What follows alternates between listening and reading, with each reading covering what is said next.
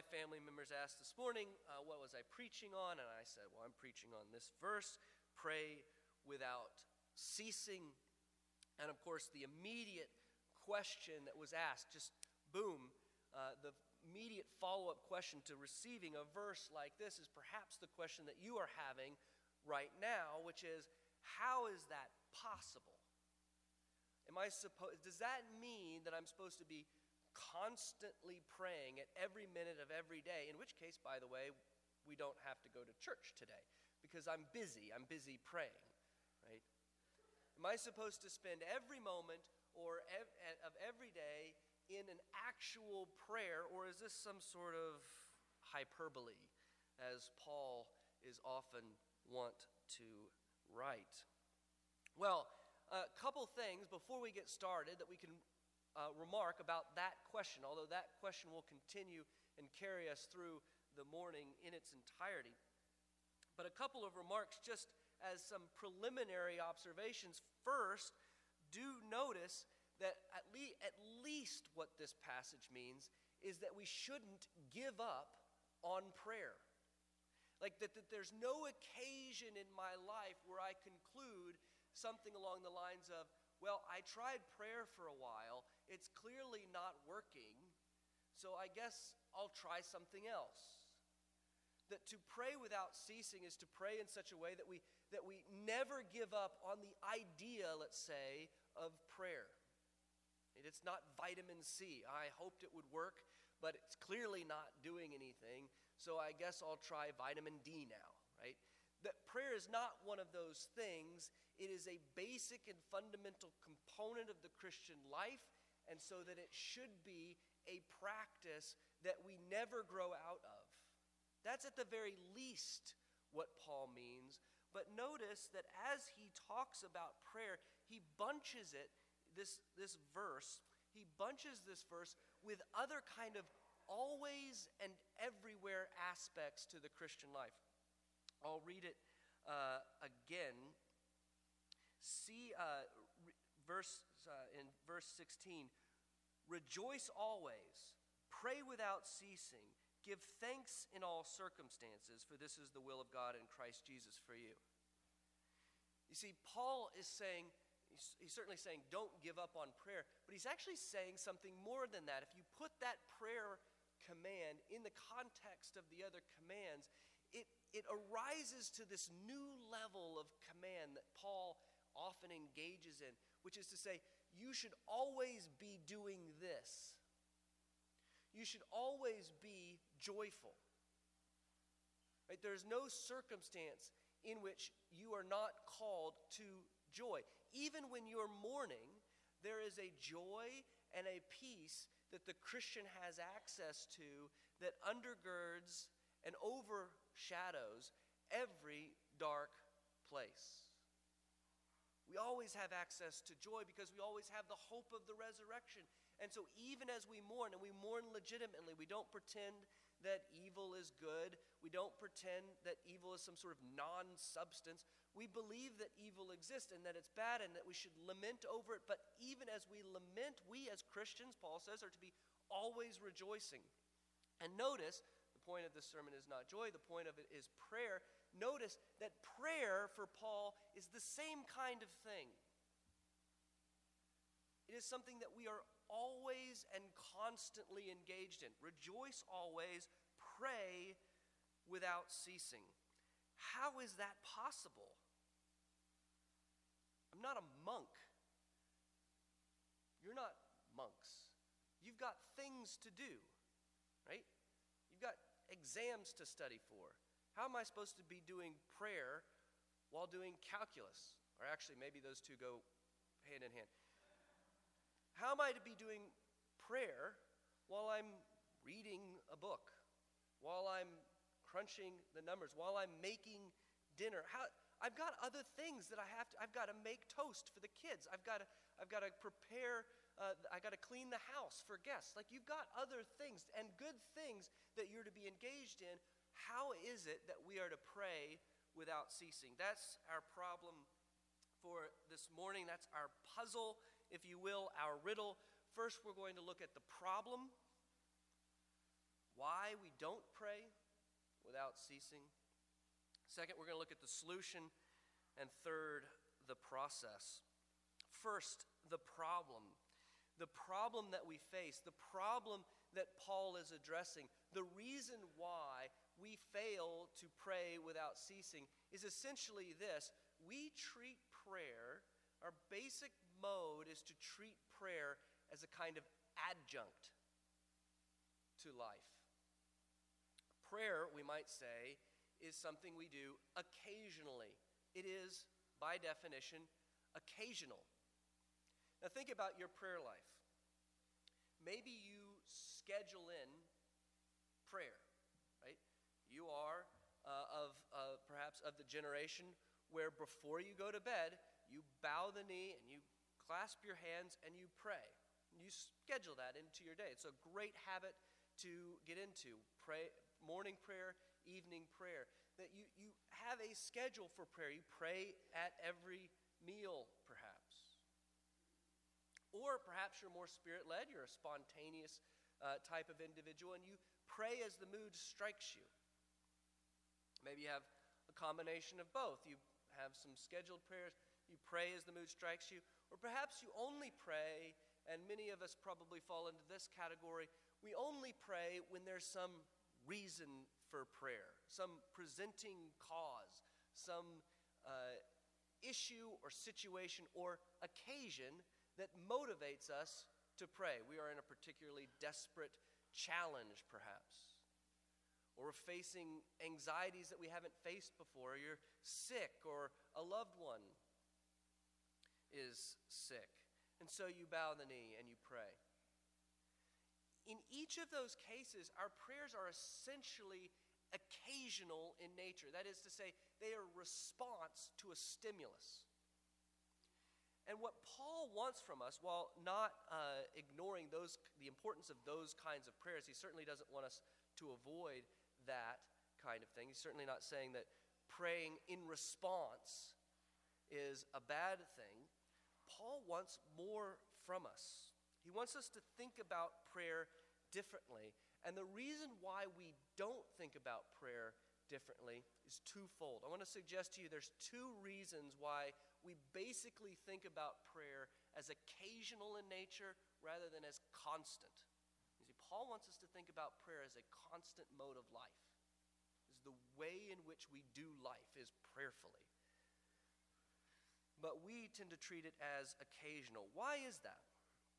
Well, one reason that we treat it as occasional, I'd submit, is because we do not recognize the dangerous situation in which we find ourselves.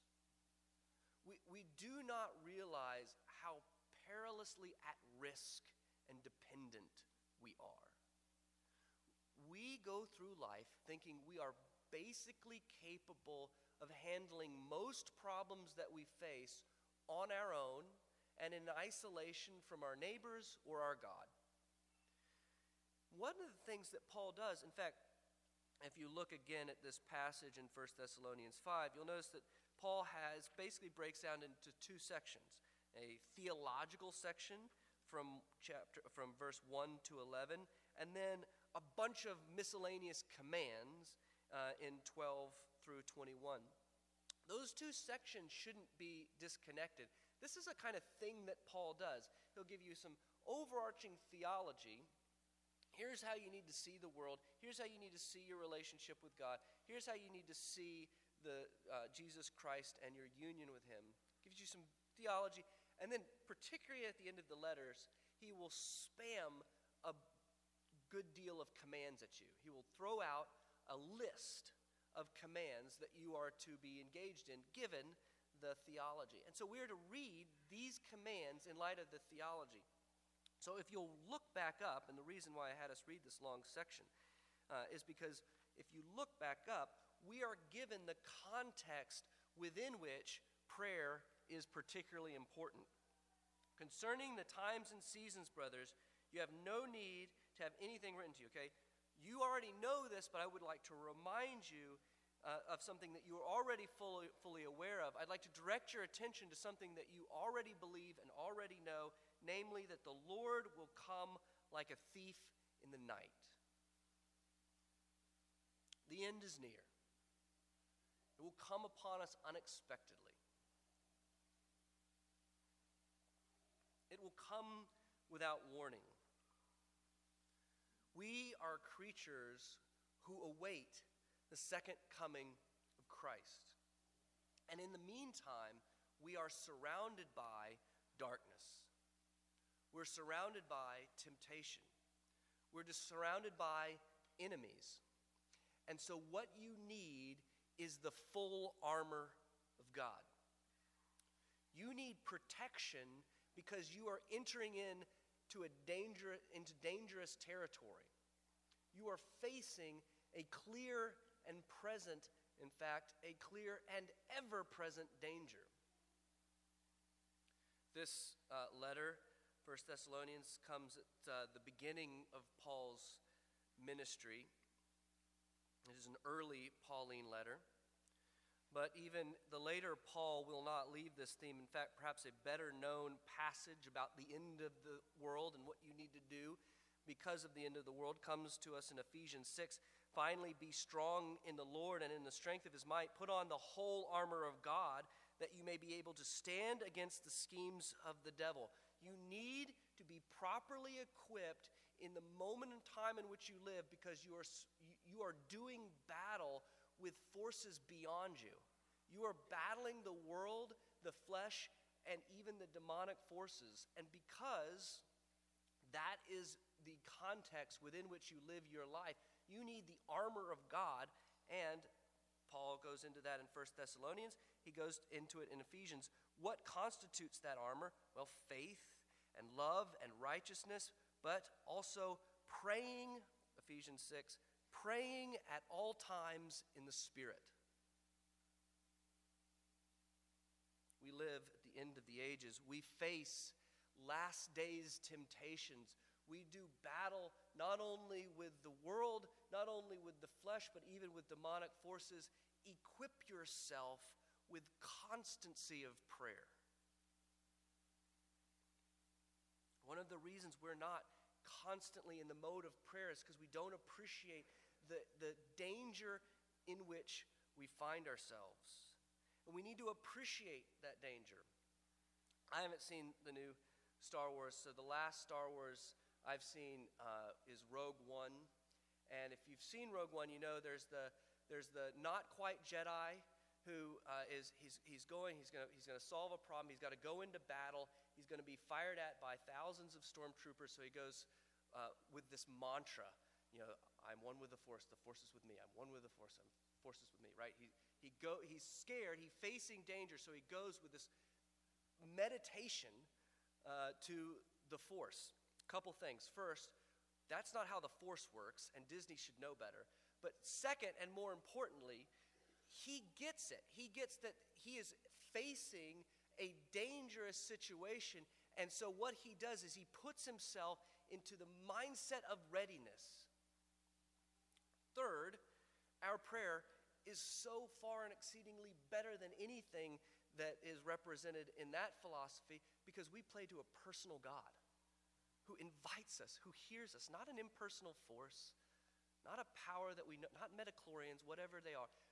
We pray to a personal God who receives us and invites us in and who responds to us as his creatures, not just his creatures, his sons and daughters.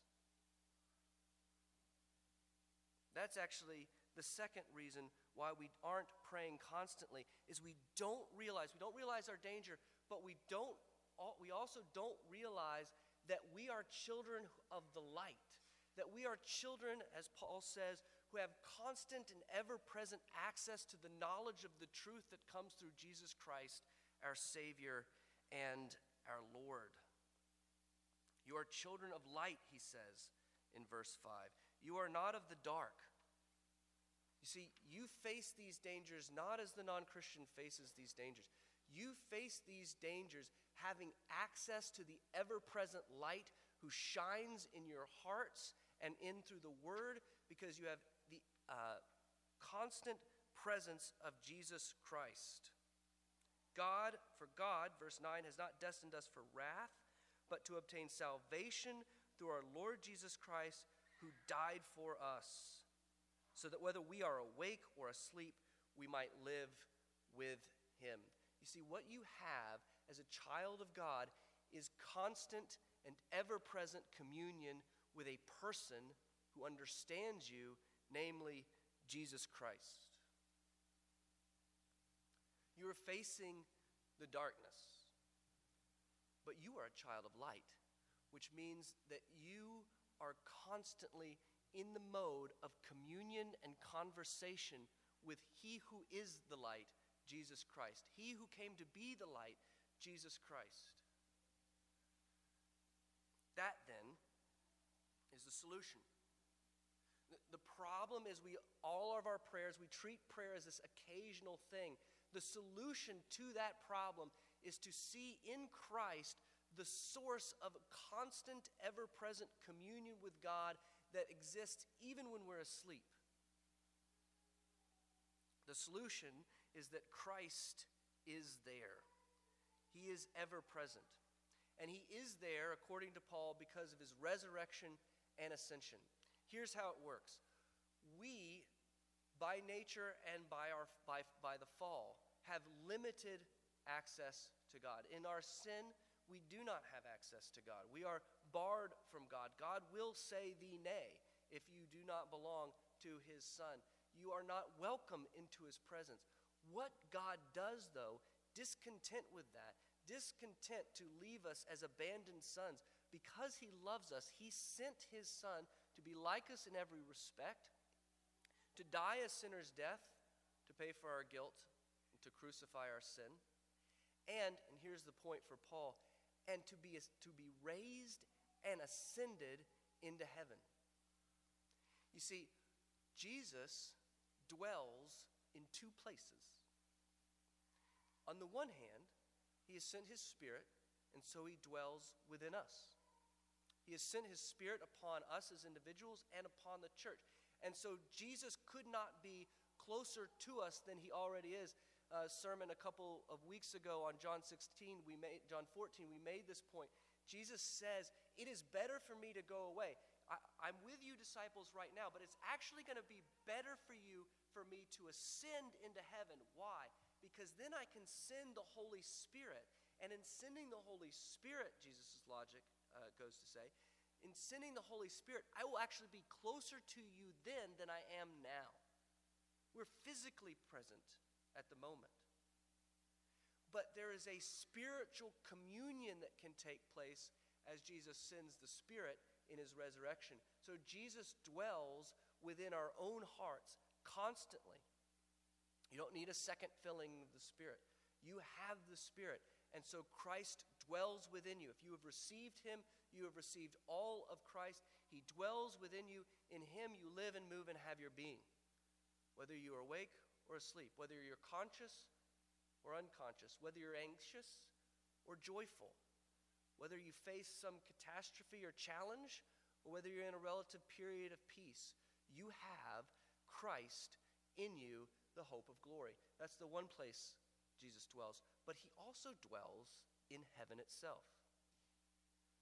He has been risen, and he ascended, and he sits at the right hand of God, the Father Almighty. And because he does so, he exercises a particular role as your priest. He talks to God on your behalf. He intercedes for you. Here's Hebrews chapter 7, which I think puts it quite succinctly. The former priests, that is the old covenant priests, they were many in number because they were prevented by death from continuing in office. But Jesus, he holds his priesthood permanently because he continues forever. Consequently, he is able to save to the uttermost those who draw near to God through him, since, hear this, he always lives to intercede for them. The reason you can pray without ceasing, the reason why this is not merely hyperbolic, the reason why you are to live your life in the basic mode of prayer before God the Father is because Jesus is interceding for you without ceasing before the heavenly throne room of God. There is never a moment in time when Jesus isn't bringing you before the Heavenly Father and interceding on your behalf in prayer. You have constant, ever-present access to your Heavenly Father because you have union and communion with Jesus Christ spiritually in your heart, and Jesus Christ reigns bodily at the right hand of God the Father. Jesus is the reason why we're able to pray without ceasing. Jesus is the reason why there is never a point in time when we are outside of communion and conversation with God. How then can I pray these kinds of prayers? How does my prayer life, what is the process for patterning my prayer life after these truths? How do I move from occasional prayers, situational prayers, to praying without ceasing, the constant mode of communion and conversation with God the Father? Well, first, a couple of kind of concluding or applicatory remarks from all this. First, don't give up on those other kinds of prayers that you're praying. Okay? At the very beginning, we consider, what does my prayer life look like? Do I mostly schedule my prayers? Am I mostly a spontaneous prayer? Am I mostly an occasional prayer? I'm a deal maker, perhaps, with God. I'm in a tough spot, and then I pray, right? What does my prayer life look like? Okay, take that information and don't stop doing those things. Don't stop scheduling your prayers. Don't stop praying in response to requests from friends and family. Continue to do those things. In fact, double down on those things. I think perhaps for many of us, the most difficult one of those in our day and age is the scheduled prayer. I was watching The Crown, a show about Queen Elizabeth, and it reminded me of how we used to pray, because before going to bed, she literally gets down on her knees in one scene and prays in front of her bed, bows over her bed sheets and prays. And that's how I used to pray. And I for some reason, I gave up on that. I pray differently now. I don't do that formal process of bowing the knee and planning out my prayers. But as we sang earlier, there is a good, legitimate, helpful role to play in preparing your suit. O my soul, thy suit prepare. And I'm going to plan ahead. And I'm going to bring that before my Lord and Maker. I'm going to think through the day with my children and my spouse. I'm going to think through the day and bring the concerns of the day, the confession of the day, the adoration and the thanksgiving relevant to the day. I'm going to bring that before my God every single night. I am like Daniel, not going to give up on prayer. This is what Daniel does, right? The reason I picked this passage in Daniel 6 is, again, that last line. It might seem like a long way to go for that last line, but one of the things I love about this story is you have this cataclysmic difficulty that is about to come down upon Daniel. The powers that be in the ancient Near East are swirling and plotting to bring Daniel down over this one issue of prayer. And Daniel realizes it, and his response is so intriguing. What he does is he prays 3 times a day as he'd done previously. I love that little line. He just keeps doing what he was already doing. Like, he doesn't stage this, rebellion. He just keeps doing faithfully what he knows he should be doing. Don't give up on prayer. Schedule it. Keep it as a regular rhythm of your life and the life of your household. Keep those times, those formal prayer times. Continue to pray when people ask for prayer. When somebody asks for prayer, they say, I'm struggling with this, I need prayer. And you say instinctively, I'll pray for that. I'll remember to pray for that. Write it down. Make sure you do that. Stop at that very moment and pray. It's okay to pray over the phone, by the way. There are things that we can do to make sure that our formal scheduled prayers and our spontaneous prayers are more regular, more constant, and more faithful to our God. But having that framework and having that structure, what I would encourage us to do to make prayer a mode of existence, to make it a mode of the Christian life, is to consider the fact that we are always in conversation and communion with Christ. We are always in conversation and communion with Christ. And so what happens in our life as we mature in Christ, as we mature in our relationship with God, and as we are filled with the Holy Spirit and take advantage of the means of grace, what happens in our life is we begin to see everything and experience everything through the lens of my relationship with Jesus. Maybe this happened to you when you got married. If you're married in this room and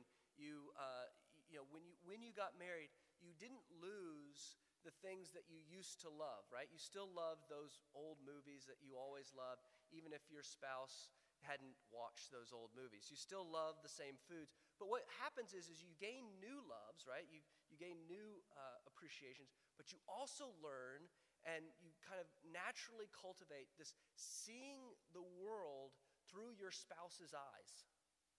Seeing the world through, and everything that you experience in the world in a way that your spouse might experience it. I think that's always imperfect on this world, but you start to think in terms of the relationship. You're no longer a monad. You're connected to others, and you start to appreciate and understand things in your connection with others. Your relationship with God is like that. In fact, it's the very definition of what that is. In Him we live and move and have our being. God is not an adjunct in our life. He is the constant defining presence of our life. He is the nature of our identity. We are His people. And so what happens is as I experience new things, whether it's joy or challenge, whether it's as mundane as a test on Friday or as difficult and crippling as cancer, I see that through the lens of my relationship with God. And until I've seen it through the lens of my relationship with God, I don't really see it. I don't really know how to process it. As we move to that way of thinking, what we find is that we are constantly in conversation with God. We are constantly thinking and interpreting all things through the lens of our relationship to the true word. I wake up in the morning. I'm a guy. I think many guys probably feel like this. I wake up in the morning and the first thing I think about is, what's for breakfast? And then after breakfast, the first thing I think about is, wonder what I'm going to do for lunch. And then, dinner sounds pretty good right now, right? Like I kind of plan out my day around meals, and until I know what those meals are, my day is really kind of a mess, right? So obviously our relationship with God is far more important than meals, but we do that with things like meals, with things like work, with the various petty aspects of our life, and yet we don't think or plan our day around our relationship with our Savior. Where we need to move in our thinking and our spiritual maturity and in our prayer life is that everything is dialogic. Every event of my life is part of an ongoing dialogue between me and my Savior, between me and my Lord. And so that I'm bringing every thought captive to Him. What happens as we do that is that all those other alwayses falls into place.